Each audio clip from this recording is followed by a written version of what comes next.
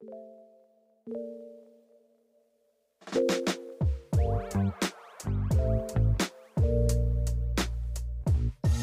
everybody. Welcome to another episode of Find Your Model Health, the official podcast for those looking to optimize their long-term health and weight goals and understand how their body really works. I am your host. I'm Shemaine Linney. I'm a fitness and nutrition expert, certified iridologist, nutritional therapist, and biohacker. I'm very happy to have you guys back with me for another part of your day, and I have a very exciting guest on today, which I hope you will help me welcome.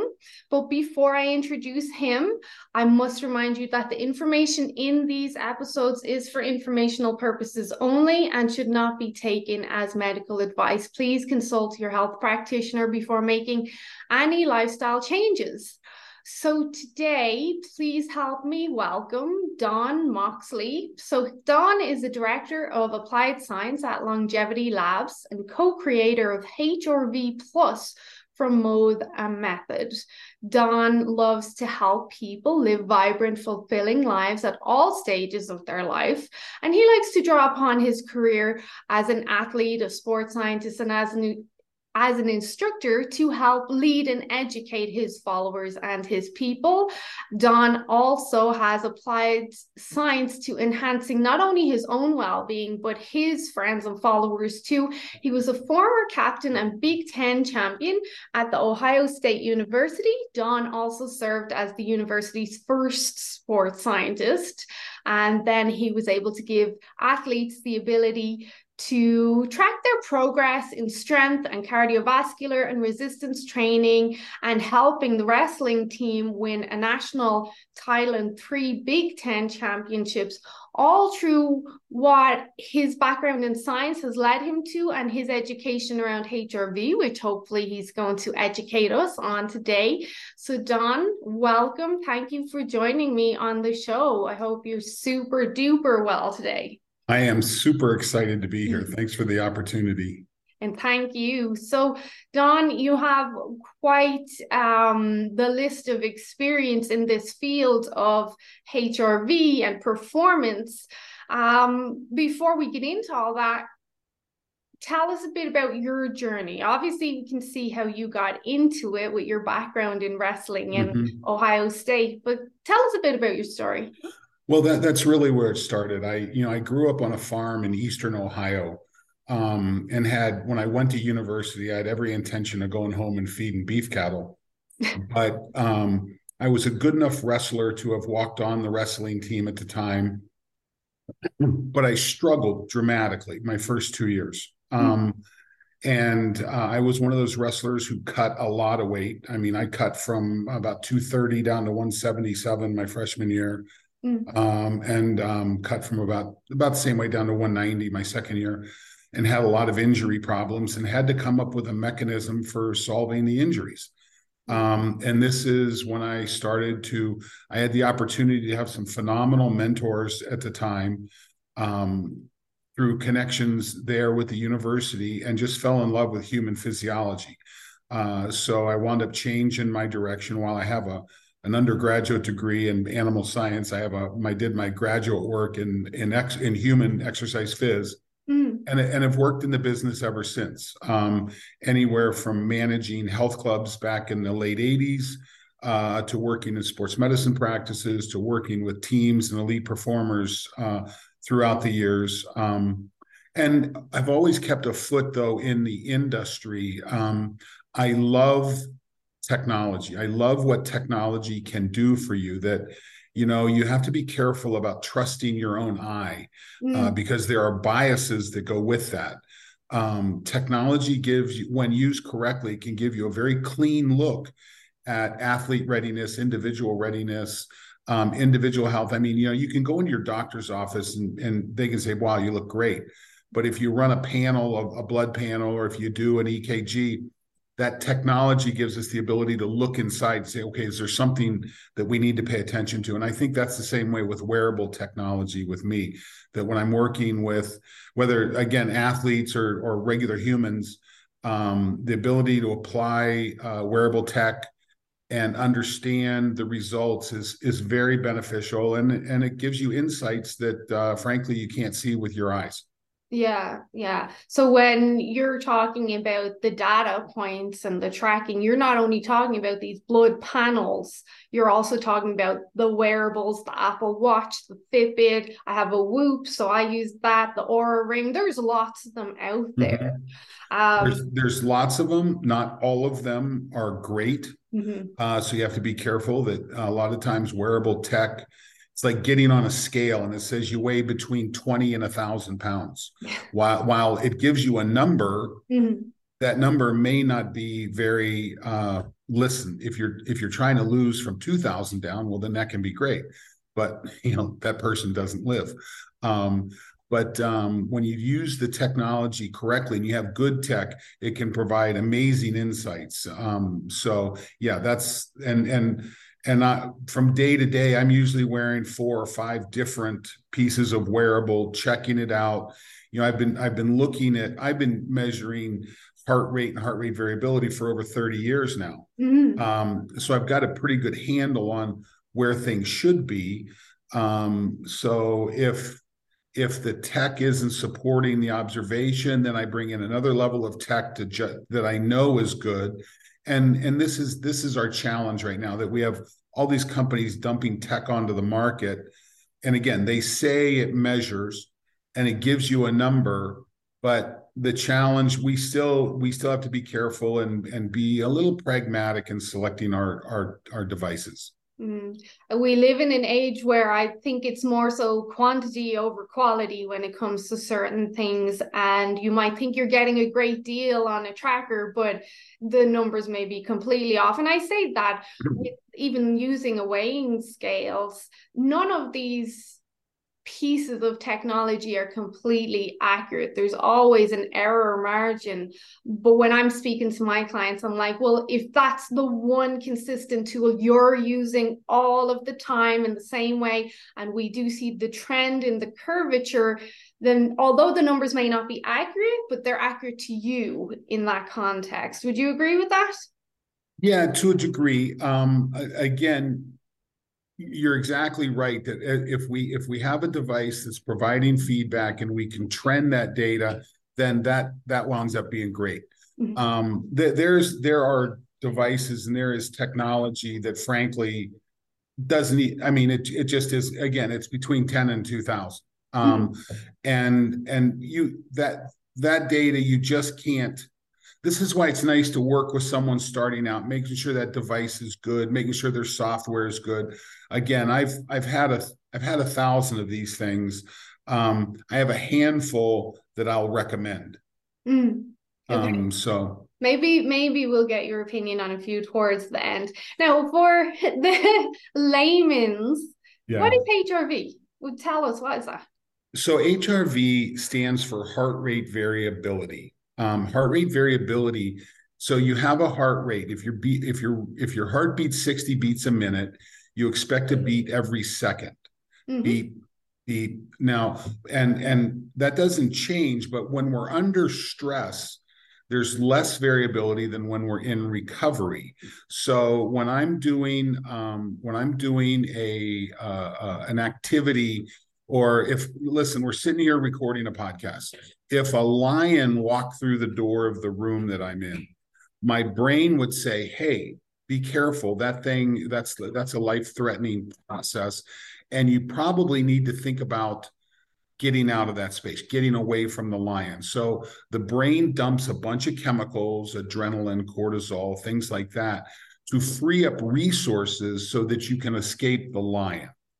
And when that happens, your heart rate variability goes to very, very low, 0 to 8 milliseconds. Um, Now, when we're in recovery, when we've escaped the lion, when we are laying up, we've got food in our bellies, we're trying to recover, that variability gets very high. We go from when the lion comes through the door, we go into what's called sympathetic or fight or flight mode. And when we escape the lion and we climb into the tree to relax and recover, we go into what's called parasympathetic mode, which is rest and digest. So HRV goes up in parasympathetic control, it goes down in sympathetic. And these are important cycles.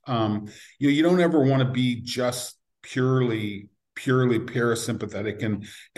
But unfortunately, with our society, we have so many what I call paper lions. And I'll attribute that quote to a good friend of mine, Dr. Ron Garbo.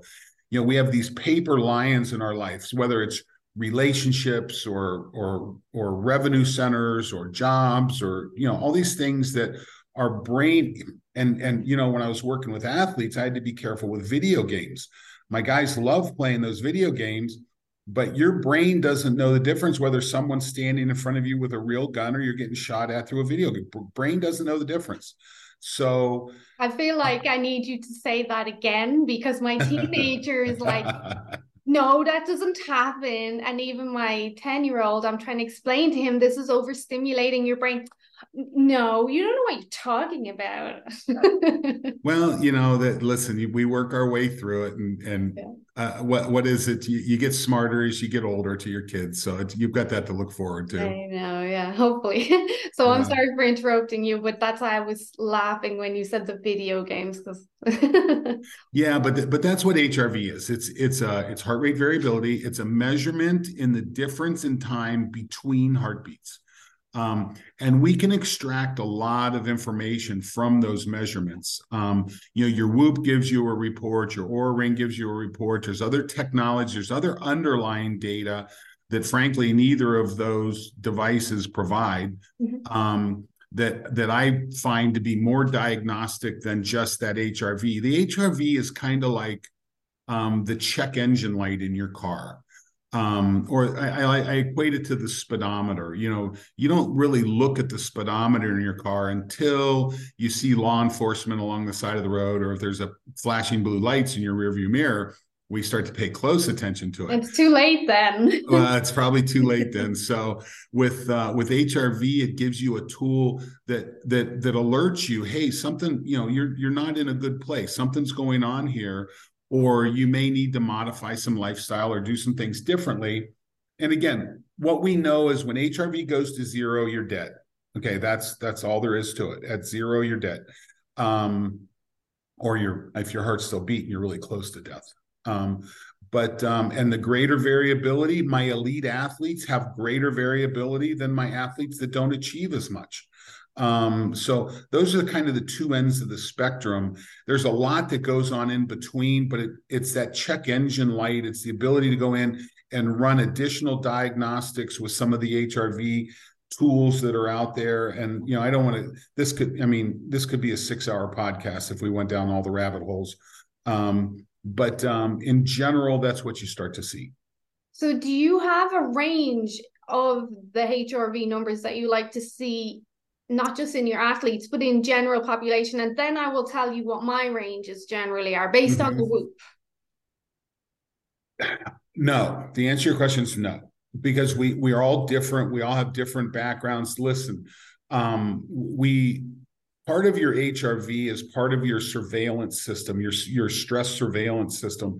Someone who's had to go through a lot of trauma, they're more surveillant. They're more aware of threats. So all of a sudden, the paper lions get more relevance. So it's that vigilance that comes with trauma that tends to make you become hypervigilant, which tends to lower your HRV. And when you listen, it looks like trauma permanently adjust those things. If you're born in a rattlesnake pit, the only way you survive is being hypervigilant.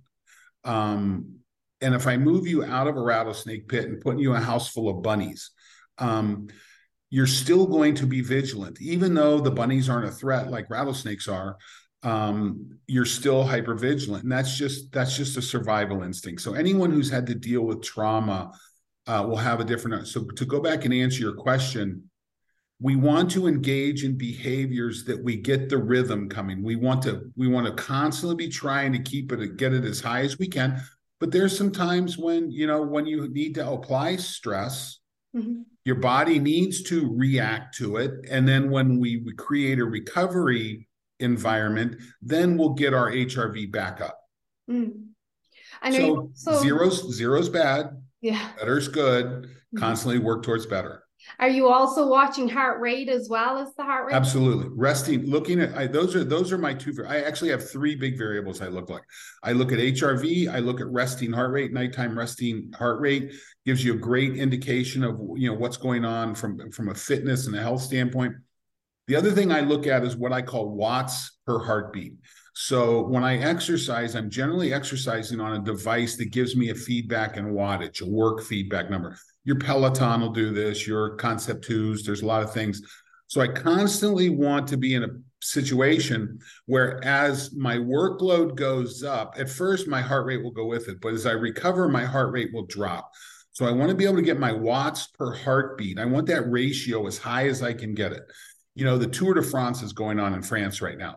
Mm-hmm. And when you look at those guys that are riding it, they can generate wattage at such a high level compared to a heart rate. It's untouchable by most of us. And that's why they're competing in the Tour de France. That's why they're the best. Yeah. Yeah, they're the best. And But it is, so correct me if I'm wrong, a part of that is adaptation as well. They've been doing it for so long now, their heart rate has adapted to this high output.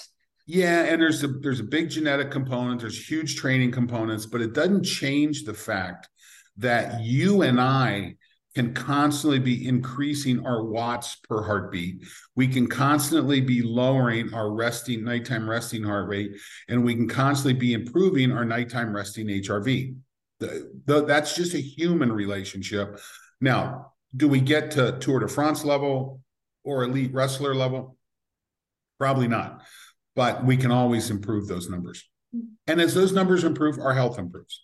Yeah, I just kind of wanted to step back a little bit to what you said about that trauma, that it could have happened years ago, like a switch. All really, the way I like to describe it is this switch happened and it hasn't been turned off. So, would you agree with me that even if this switch got turned on 5 years ago, 10 years ago, 40 years ago, and you feel now, oh, I'm not stressed, I'm okay. Just because you feel stressed doesn't mean the central nervous system isn't stressed. you may not feel stressed, you may not be stressed. Mm-hmm. But my point is part of the result of the trauma and the development of hypervigilance is a natural lowering that you have. Part of your brain is called the amygdala. So there's a part of your brain that is your fear, is your threat detecting part of your brain. Mm-hmm. And what we know in animal studies, mice and dogs, is that if you fear condition a mouse or a dog, there's a drop of a chemical in the amygdala that's called anandamide. And anandamide is what's called an endocannabinoid. When you exercise, your body produces anandamide. In fact, I taught exercise physiology and exercise science at university for 30 years before I ever heard the word anandamide. I had to go into the cannabis business and kind of do a deep dive into the pot pool to understand what's called an endocannabinoid. Well, this should be chapter 2 of Exercise 101, that anandamide is the major benefit of exercise. Well, what we know in trauma conditioned individuals, there's a drop of anandamide in the amygdala. Well, not in individuals. We know in animal studies, because you can't, autopsy in humans tends to end the follow-up of study. Yeah. But what we know, and if you think about populations, back in the, I remember the Vietnam era. I was very young, but I remember the Vietnam era.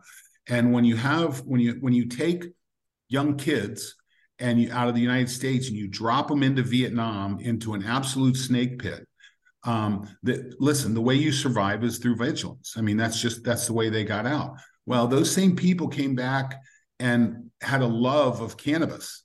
Why? Well, cannabis produces those cannabinoids, helps raise those levels in the body, which lowers the vigilance, helps them return more to a normal state, lowers that anxiety level. So to answer your question, again, to go back and look at that, you may not feel stressed. Doesn't mean that there's not stress around. We with my wrestlers, we had an interesting study that the third year of this program, we had a lot more tools than we had early on, and we're collecting a lot more data. And in the wrestling season, January to the end of February, beginning of March is the really competitive season. Prior to that, we call it weight cutting season. There's a lot of wrestling going on, but you're cutting weight, getting down. And then at Christmas, we send all the guys home for holiday. And then when we get them back, either right before New Year's or right after, I've usually got a nice 5 or 6 day space I could really push them. It's the last time in the training season I can really push them. So the guys are coming back, and we're thinking first day back, we're going to bury them. I mean, we're going to really go after them. Well, I do my HRV study before practice. I got the worst HRV scores of the entire season the day they returned home from holiday. And what we're like, and we had to change practice. This was a complete discovery for us. Well, what we learned is family stress is the worst stress. Yeah.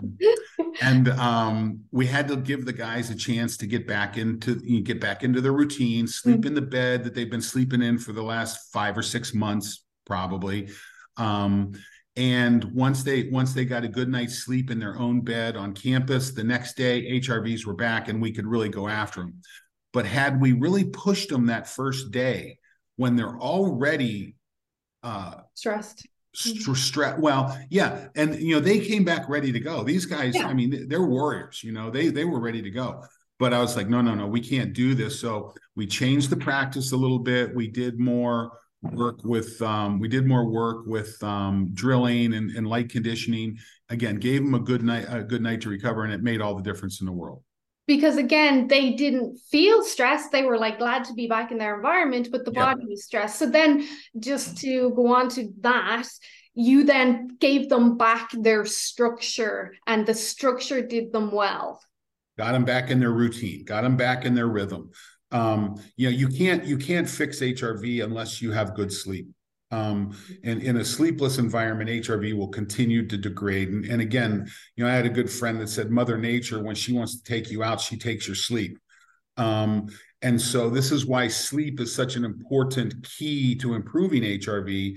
And it's also it can also be a biomarker that if you've got good sleep and if you've got good sleep, you've probably got better HRV. If you've got bad sleep, it's probably dropping. So, it's about establishing these rhythms and processes that the body recognizes. I think family stress is one of the biggest stresses we have that but most people don't recognize. I told you I'm Irish, we went back to Ireland in March, and before we got there, I was like to my husband, because we went from Paris to Amsterdam, I could feel the anxiety in Paris, and I was like, I think this is a bad idea.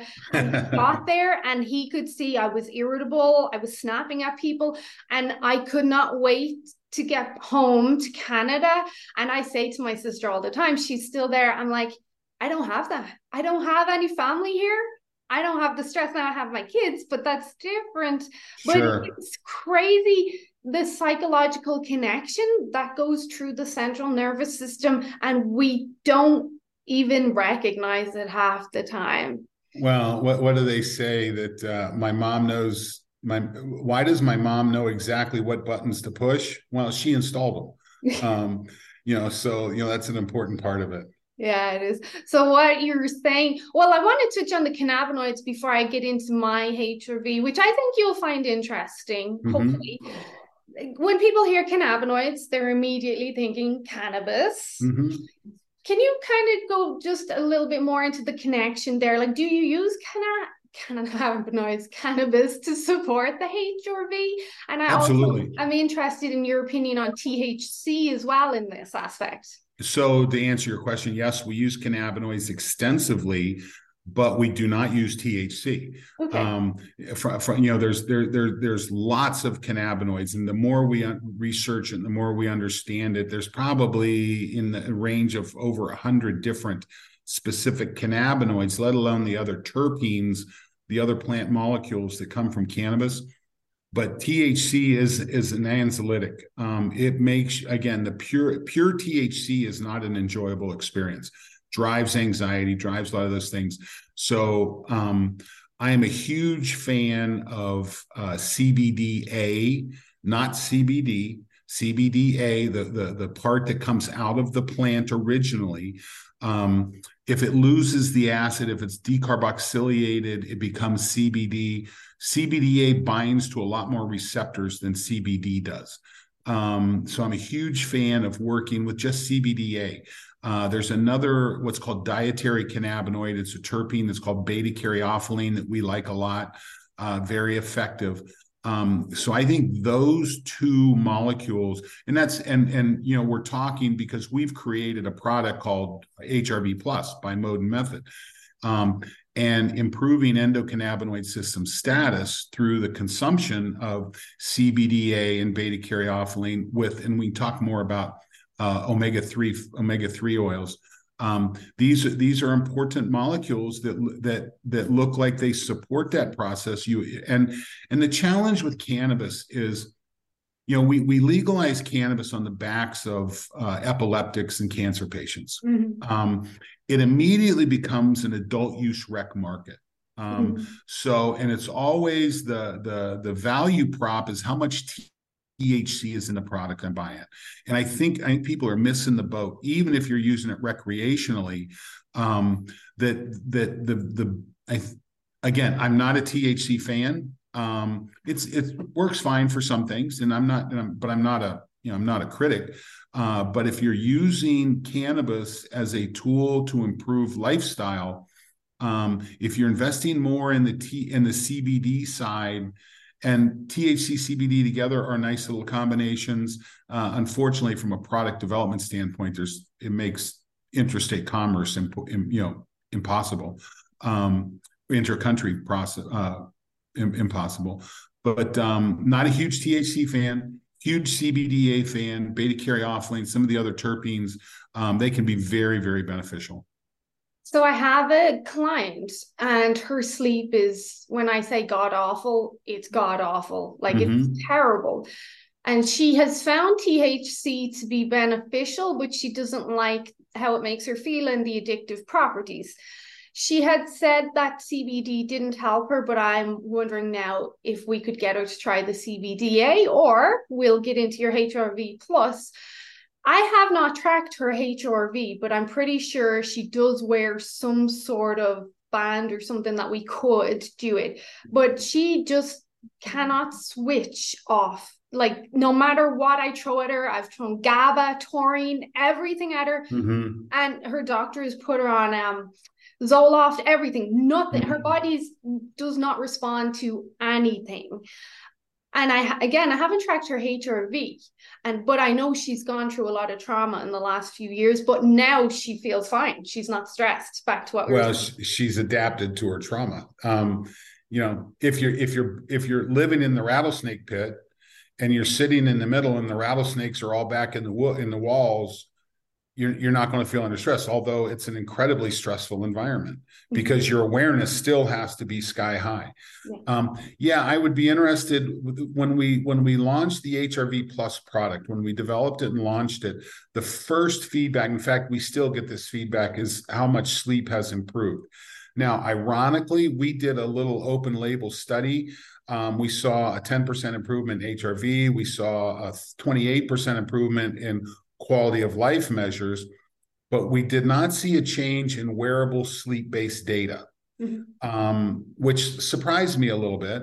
But the testimonials from the product are, my sleep is phenomenal. And again, it's you. And so whether it's the omega-3s, whether it's I think there's two parts of that. You know, the number one thing that drives poor HRV in most individuals is inflammation. So as you lower, you know, the body sees inflammation as a threat. And it's constantly working to resolve that. So as you pour omega-3s in, and in HRV Plus, we have a special omega-3 that has been processed into what's called a specialized pro-resolving mediator. This is the biologically available end of the omega-3 inflammation resolving process. So we have those in there too. So it's immediately available. Lowering inflammation, improving endocannabinoid system tone is a tool for recovery. And then on top of that, if you're making sure and you're doing things like you're stressing yourself perhaps with exercise, it doesn't have to be CrossFit on the floor, laying in a puddle of sweat kind of stuff. Just zone 2, zone 3 work, the kind of work that with your nighttime resting heart rate will get lower. So the more time we put between heartbeats, the more opportunity we have for improved HRV. Yeah. So as you put those things together, you can start to see those needles move on you. Yeah, this is fantastic. Thank you. So, my HRV, to kind of give you some sort of reference, a lot of the time, and I've been wearing a Whoop for almost 3 years now. So back to I can connect it to my relevance, and I also watch my biomarkers and different stuff. I will get as high as 141 Oh, that's HRV, great. and my heart rate on that same night, my resting heart rate will be 39. Are you a runner? Alive? No. Are you a runner? Are you a triathlete? Well, I'm an athlete in the sense of what I do. I do a lot of bodybuilding. I do cardio, but I've been doing it since 2006. So that's a long time. My body is very conditioned. But because of what I do, I know how to bring the heart rate down. I know what's going to spike me. So if I do a 36-hour fast, a 40-hour fast, I'm going to get into that zone there. And just to put this. So your HRV improves with fasting. Oh yeah. Oh my That's God. good. Like, so I'll have my worst sleeps if I eat late in the evening. So if I have a refeed day, and even if I don't have alcohol, that extra sugar, my HRV will plummet 60, 70. Like my body will be hyper stressed.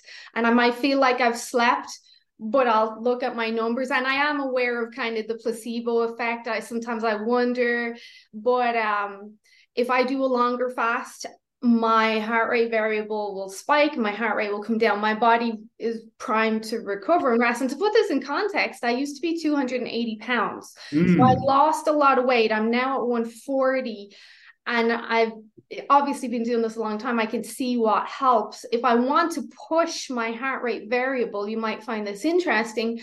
So my bedtime is usually around 8:30. I'm asleep by 9. Around 7 p.m., I will have a reishi tea. And an hour later, I'll follow that up with a tulsi, which is another adaptogen, and a tablespoon or 2 of collagen for the glycine in that. And that will push me into deep sleep and push up my HRV. But if I eat late in the day, just to kind of go into more, if I eat late in the day, depending on what I eat, if I just have steak and green vegetables, I'll still have a good HRV. I'll be around 101, 110. But if I have sugar late in the day, and by late in the day, I mean 5 p.m., and I'm going to bed at 9, that sugar will influence my HRV. It tanks, yeah. Even if it's just like a couple of squares of chocolate. So I'm like very aware of this. So I do watch it. But I was mentioning to a client of mine, she has tachycardia, and her HRV one day, I nearly had a heart attack. I was like, oh my God, I think you should go to the hospital. Her HRV dropped to 11. Okay. I don't know that. Listen, you have an incredibly, and I would, what was your HRV when you went back home? Oh, I'd have to go. It'll be in my Whoop. I'll have to actually check that out. But again, because I was dealing with my family, I was drinking more alcohol as well. You got alcohol, and you got several plane flights, and you're out of your bed, and you've got the issues with adjusting to time zones. That's. Listen, go ahead and throw in a good fight while you're there, and you've done everything you can to lower your HRV, right? Yeah, I know. So. Yeah, it's very individual. And personally, have you read Peter Attia's book, Outlive yet? I've read half of it. I haven't finished it. I love his concept of medicine 3.0. I talk about both there's a psychologist at University of Penn. His name's Martin Seligman, and Martin is considered the father of positive psychology. And when he was the president of the American Psychological Association, he asked the organization. He said, "Listen, everything that we do is about getting people from -10 to 0. Mm-hmm. Why aren't we doing something to get people from 0 to 10?" Mm-hmm. And I think when you combine that concept with Peter's Medicine 3.0, our healthcare system starts at 0 usually. I mean, we're usually symptomatic, and even if we're in the 1 or 2 range, we've probably got some preliminary problems developing that just haven't turned into symptoms yet. Mm-hmm.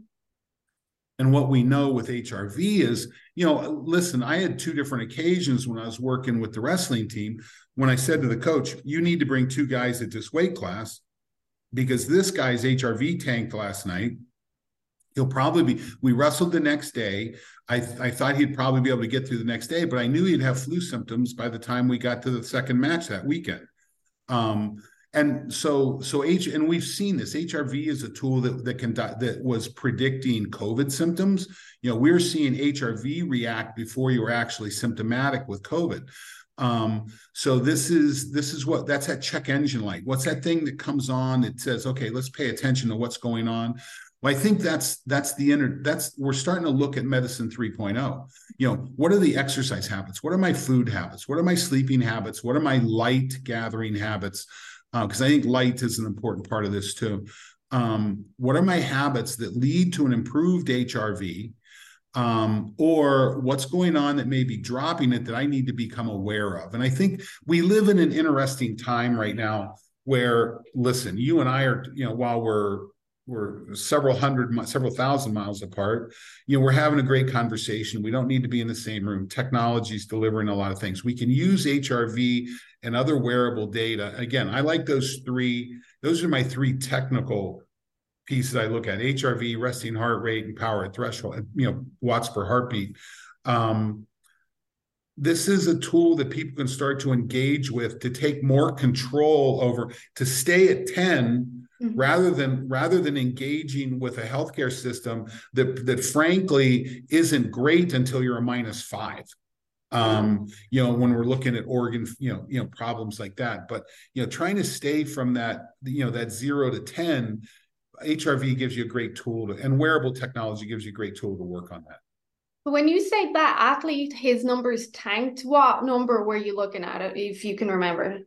Well, what we saw was, like, for instance, my Olympic gold medalist. So I had an Olympic gold medalist. I had another medalist. I had a world champion. I had several people on my team that were really, really good, mm-hmm. Best in the world.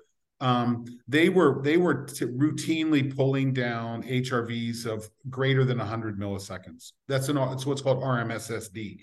That's the number you get off most wearable devices. That's a nighttime resting measure.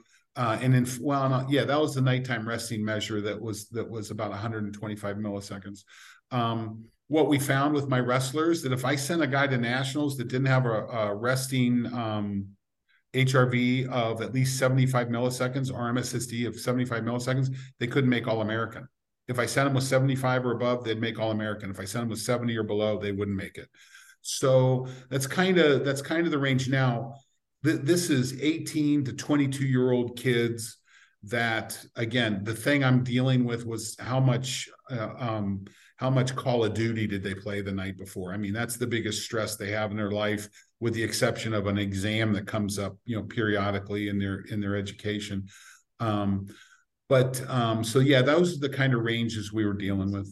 Because if I saw 70, 75, to me, I would think that is low, but for you looking at them, it's primed almost. Well, again, your range is set. Listen, if I saw 75 mils, I turned 61 years old 2 days ago. Congratulations. Well, thanks. Yeah, another trip around the sun. Yeah. If I saw a 70 millisecond HRV, I would be tickled to death. I mean, I don't hit that very often. And HRV tends to decline with age. So you've got to constantly fight it. That kind of, it puts it all in perspective. Well, it really does, because if I saw that, considering my tracking unit I've been using consistently for over 2 years, I would think my body's stressed if I'm around 70 because I am used to being in that optimal range most of the time.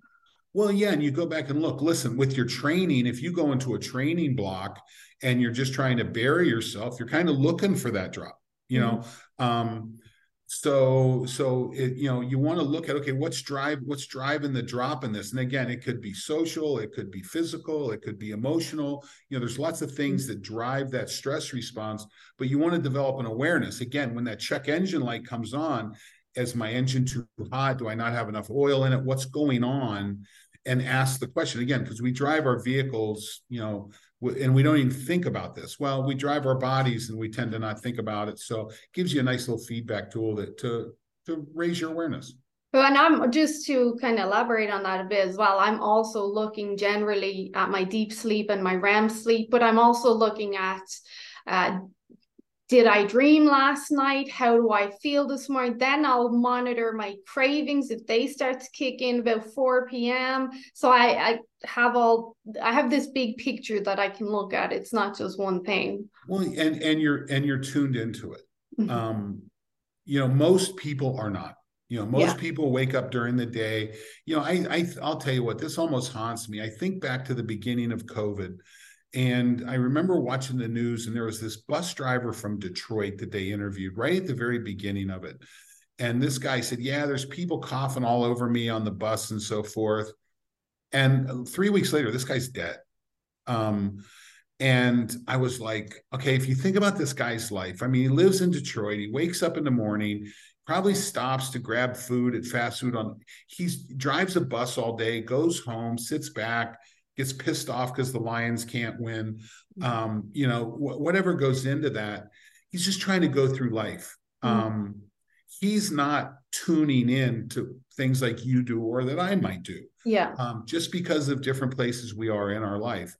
There's a gradient of individuals. You and I tend to be on one end of the spectrum. We tend to be a bit psychotic on this kind of stuff. We're exploring, we're looking for that. Our friends around us are like, have you lost your mind? Right. And we're like, no, just this is my jam. And I think it probably is for you too. Yeah. The challenge is not everybody's on that spectrum, but as people begin to enter, not to depend on medicine 2.0, that's symptom-based medicine, and starting to go into medicine 3.0, taking ownership for this N of one experience that we have, then these tools start to really create value. While it was on my mind and you were speaking there, blue light in the evening will affect my HRV and my deep sleep, the whole lot. Blue light in the evening is like McDonald's for lunch. It is not nutrient dense. Yeah. It's food, it's light, but it's not the light that nourishes you. Okay. And this is the important part. Maybe, I don't know, maybe McDonald's was the wrong analogy, but you know what I'm talking about. Whether it's fast food or things like that. You need nutrient dense food, you need nutrient dense light. Yeah. And you need to take junk food out of your diet and take junk light out of your diet. So those are again, there's a continuum there that you have to pay attention to. That is a good analogy, junk light. I've never used that term before, so thank you. I love red light tools. I love from a facilitation standpoint. I love the near infrared and the infrared lights. I feel healthiest when my skin is brown. The more melanin I have in my skin, the better I feel. Yeah. So that tells me my systems are working. Now I try my best not to burn, and have been able to do that for several years now. Even I lived in the state of Florida for a year, and I hardly use sunscreen, because once you get your melanin levels up and once you pay attention to healthy light and you don't burn the skin off your body, well, then that's a good place to be. I mean, we evolved to have light on our skin. And there's benefits that come from it. I think it's important to have. Have you followed Dr. Jack Kruse's work on the photosynthesis and the cell and getting the light into the mitochondria, which is where you're getting your nice healthy glow, right? But also the majority of our melatonin is made in the mitochondria. So if I you're, didn't know that. Yeah. yeah, if you're upregulating, like 90-95% of melatonin being made in the mitochondria, and if you're getting this, why it's so important to get sunlight first thing in the morning, and then you're stimulating these mechanisms, and then you're optimizing your sleep, and then your HRV, and you're supporting health. But not everyone gets it, like you said. In some cases, people think I'm very anal and I'm no fun, but this is fun to me. No, and listen, we're dealing. Listen, 2 years ago, my mother, who at the time was 85 years old, moved into our home to do hospice, and I had to help my mother pass to the next level. So we spent about 5 months helping her in hospice. But I distinctly remember 4 or 5 years before that, I'd flown out to Phoenix, Arizona to see her. And my mother was the strongest person I ever met in my life. I mean, she was a beast. And I watched my mom walking out there, and I said, "Mom," I said, "you've got to start lifting." I said, "You're hunched over. You're starting to look like an old person." Yeah. And you don't have to do that. Okay. And in fact, when you look at these things, there are benefits that come with movement, that come with good food, that come with good sleep, that come with quality light.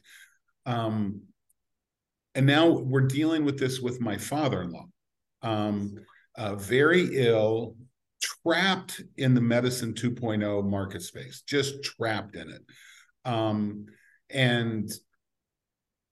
And unless you build this understanding, unless you build this recognition of medicine 3.0, of quality of life, of wanting to live a life, particularly end of life, not hooked to tubes and in a hospital bed, these are the kind of indicators we begin to use. And again, the practices are the same. Whether I'm training an Olympic wrestler or whether I'm training that person's grandparents, you still have to lift weights and do zone 2, zone 3 work. You die when your mitochondria stops working. You die when you run out of energy. So you want to do all you can to feed the mitochondria.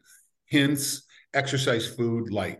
Sleep creates the environment for us to recover within. So yeah, and again, it's all on perspective. Personally, I want to fall off the edge of the Grand Canyon when I'm 90 because I'm doing this wicked hike that everybody thinks I can't do. Maybe I can't, but I want to enjoy the ride to the bottom, and move on to the next level at that point. But until then, I want to be active. I want to be that crazy guy in the wrestling room when I'm 80, still teaching. I want to coach my grandkids. I want to do those kinds of things, and I need to maintain the physical capacity to do that.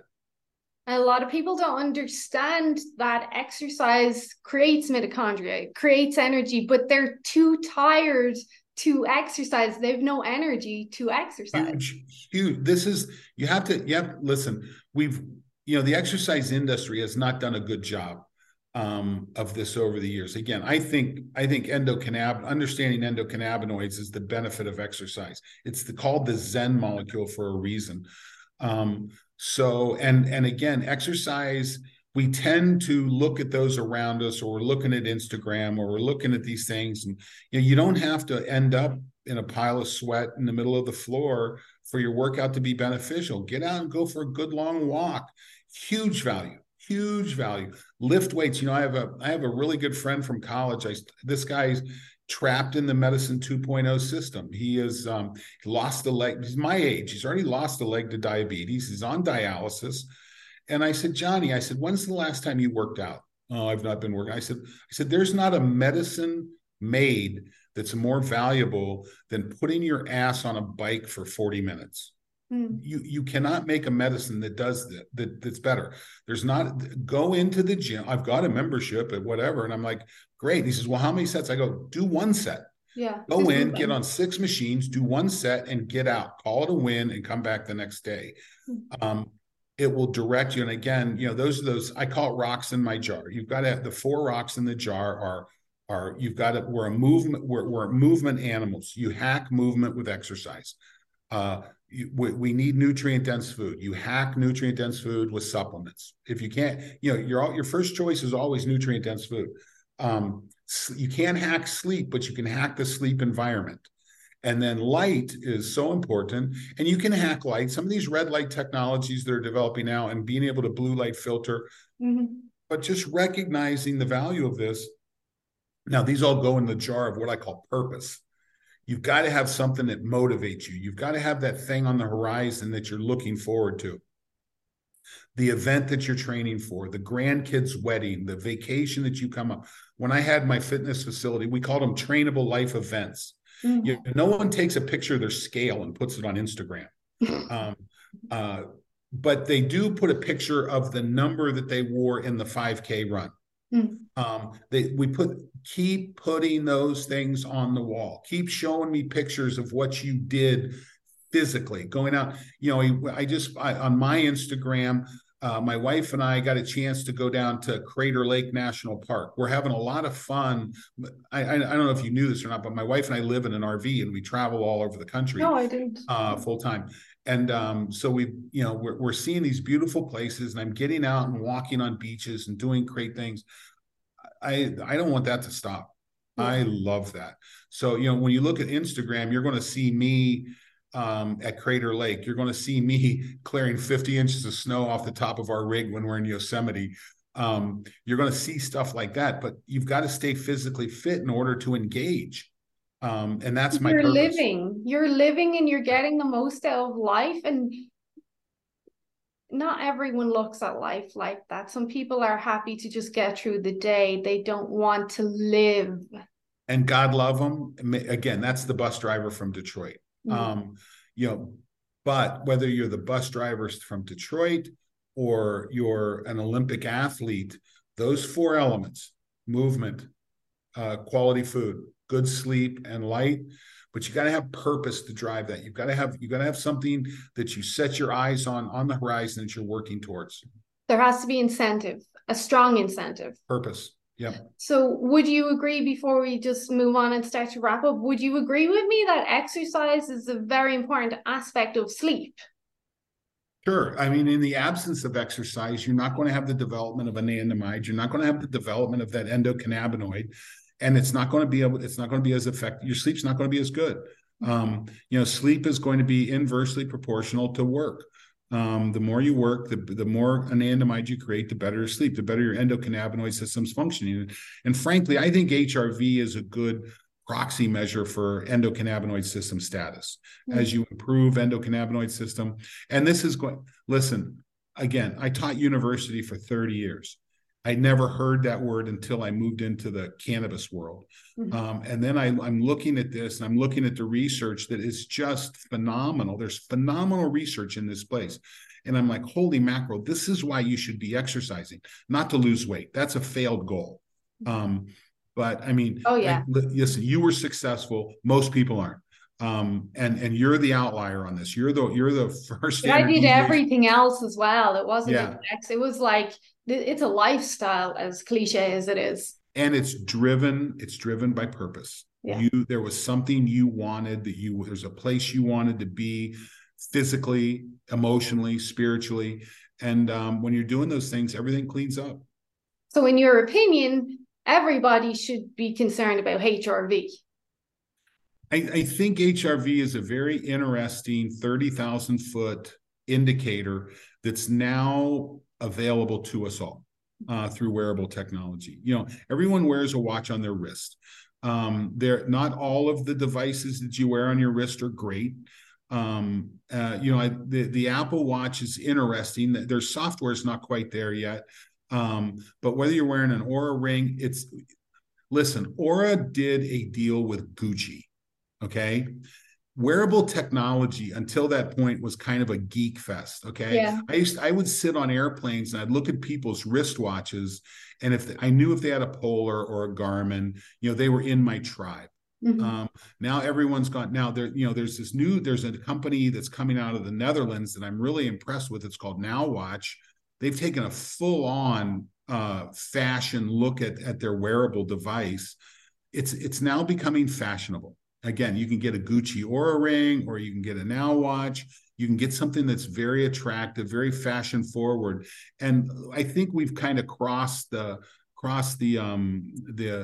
whatever the word I'm looking for is. We've crossed the chasm to a certain degree on, okay, this is a technology that we all have access to. We can, you can pick it up for less than the cost of a pair of shoes.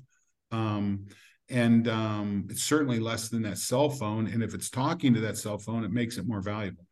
How is this Now watch comparing to the likes of the Aura or the Whoop? I'm very excited about what they're doing. I love their hardware. I'm waiting to see the next evolution of their software.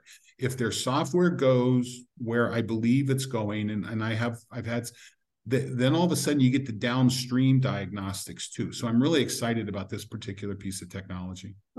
So just one last question, then I want to know about your HRV plus, if you don't mind. Sure. If you did have someone and you were seeing their trend, like I mentioned with that client, 11, 20, 27, and that's just their consistent trend, would you be concerned at that stage? Would you be directing them to their doctor? I would direct to the doctor. Most doctors don't really understand HRV. It's not something, now you'll see it in emergency rooms, you'll see it in cardiologists, they get it. I would direct a doctor when it's symptomatic. In medicine 2.0, it's about symptomology, right? And organ-based. But if there's something going on that I don't think can be fixed with lifestyle, then I bring in a functional medicine doctor, someone who's not necessarily tied to insurance, that's able to look in a little bigger vision of what they're doing. So low HRV, no. I mean, listen, I had a situation, my HRV dropped to 11 milliseconds a couple of nights ago. Well, when you look at my 48 hours before that, there's you see exactly what happened. So, and again, my best measures are the high 30s to low 50s. That's where I'm best.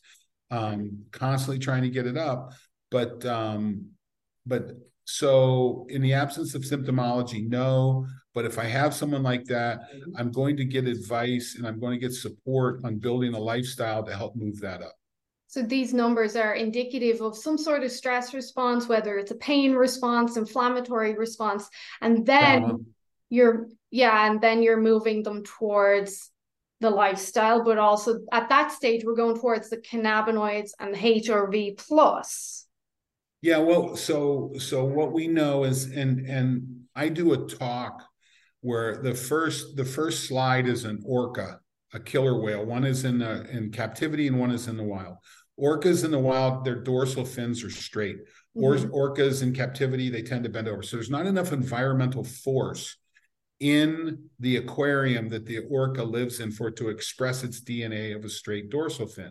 Well, I like to think about that as humans. I'm sitting in a room with windows right now. My third slide shows a big glass building with someone's hands on the glass. And I'm like, what side of the aquarium do you live in? We live in environments that don't force us to adapt. And again, sympathetic, parasympathetic is an adaptation process. You need sympathetic, you need parasympathetic. You want that cycle, just like your sleep cycle. So in the absence of an environment that forces adaptation, you've got to create adaptation. So we go back and look at, okay, what's it take to adapt and what's it take to recover? Not having the dietary cannabinoids, not having dietary omega-3s to improve inflammatory response. And those are some things that have been missing from our typical diet. And that's what we put into our HRV plus. We put in a targeted cannabinoid blend to support the endocannabinoid system. We put those, most cannabis products come in coconut oil, which is just kind of a neutral oil. We put ours in fish oil with high DHA, EPA, but we also have these specialized pro-resolving mediators, SPMs. We found a lab in Spain that can produce these enzymatically from the DHA, EPA, and that's what's in the product. So lower inflammation, improve endocannabinoid system tone, get better sleep, drive the process. So this HRV is a supplement.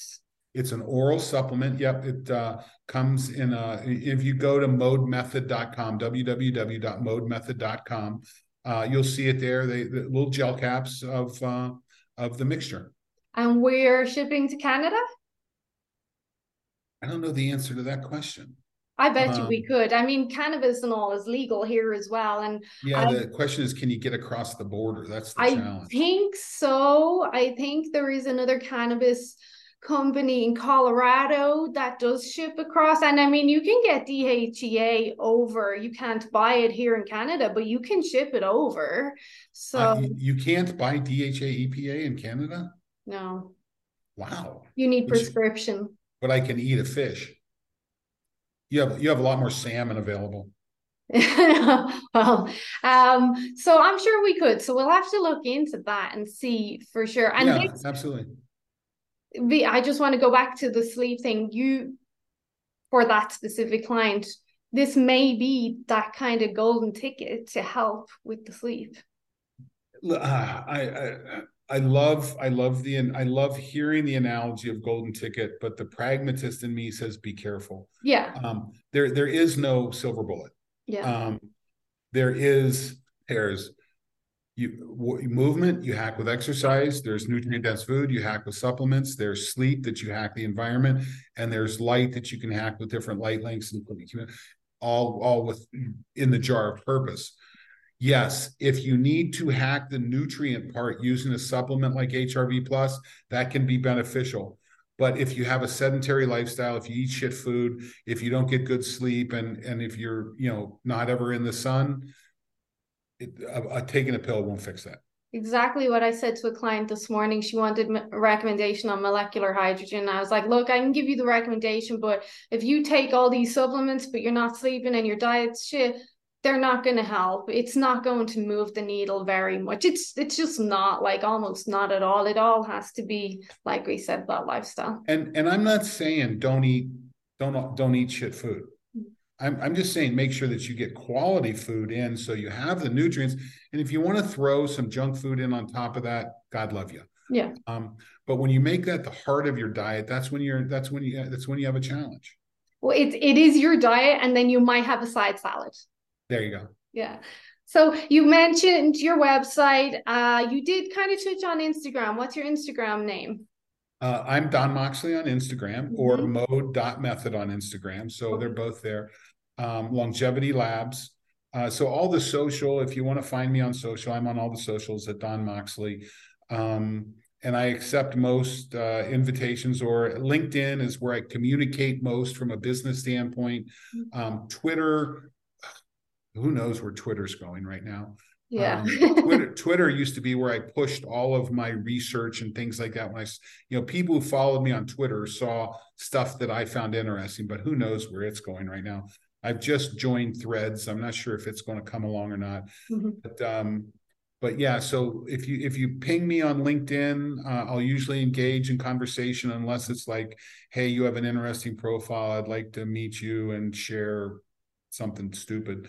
I'll usually block you then. Would you like to hike the Grand Canyon with me?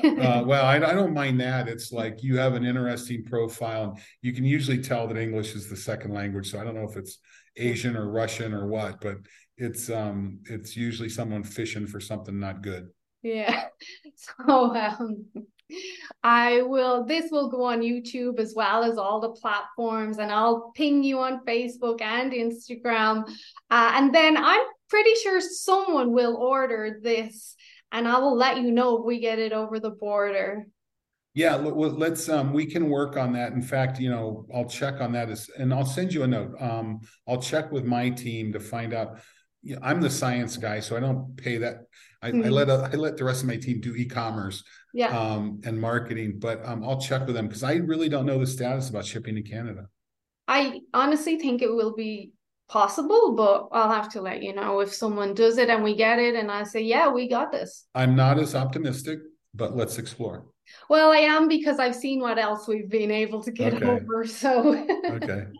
well, this has been fantastic. I had high hopes for this, and you actually excelled. So, thank you. Oh, thank you. That's very kind of you. It's not always you get someone on that actually knows what they're talking about. So Oh you man. did. So thank you. And maybe we'll connect again in the future and see if someone has tried this, see how the HRVs are going and what you're up to. I'll tell you what we do ship to, and at some point in time, maybe we have a conversation about autophagy and spermidine, because we're part of Longevity Labs. Longevity Labs is the company, but we also were the original importers of spermidine life into the US. So again, another great molecule that's necessary for longevity. So, maybe we do a conversation about Yeah, that too.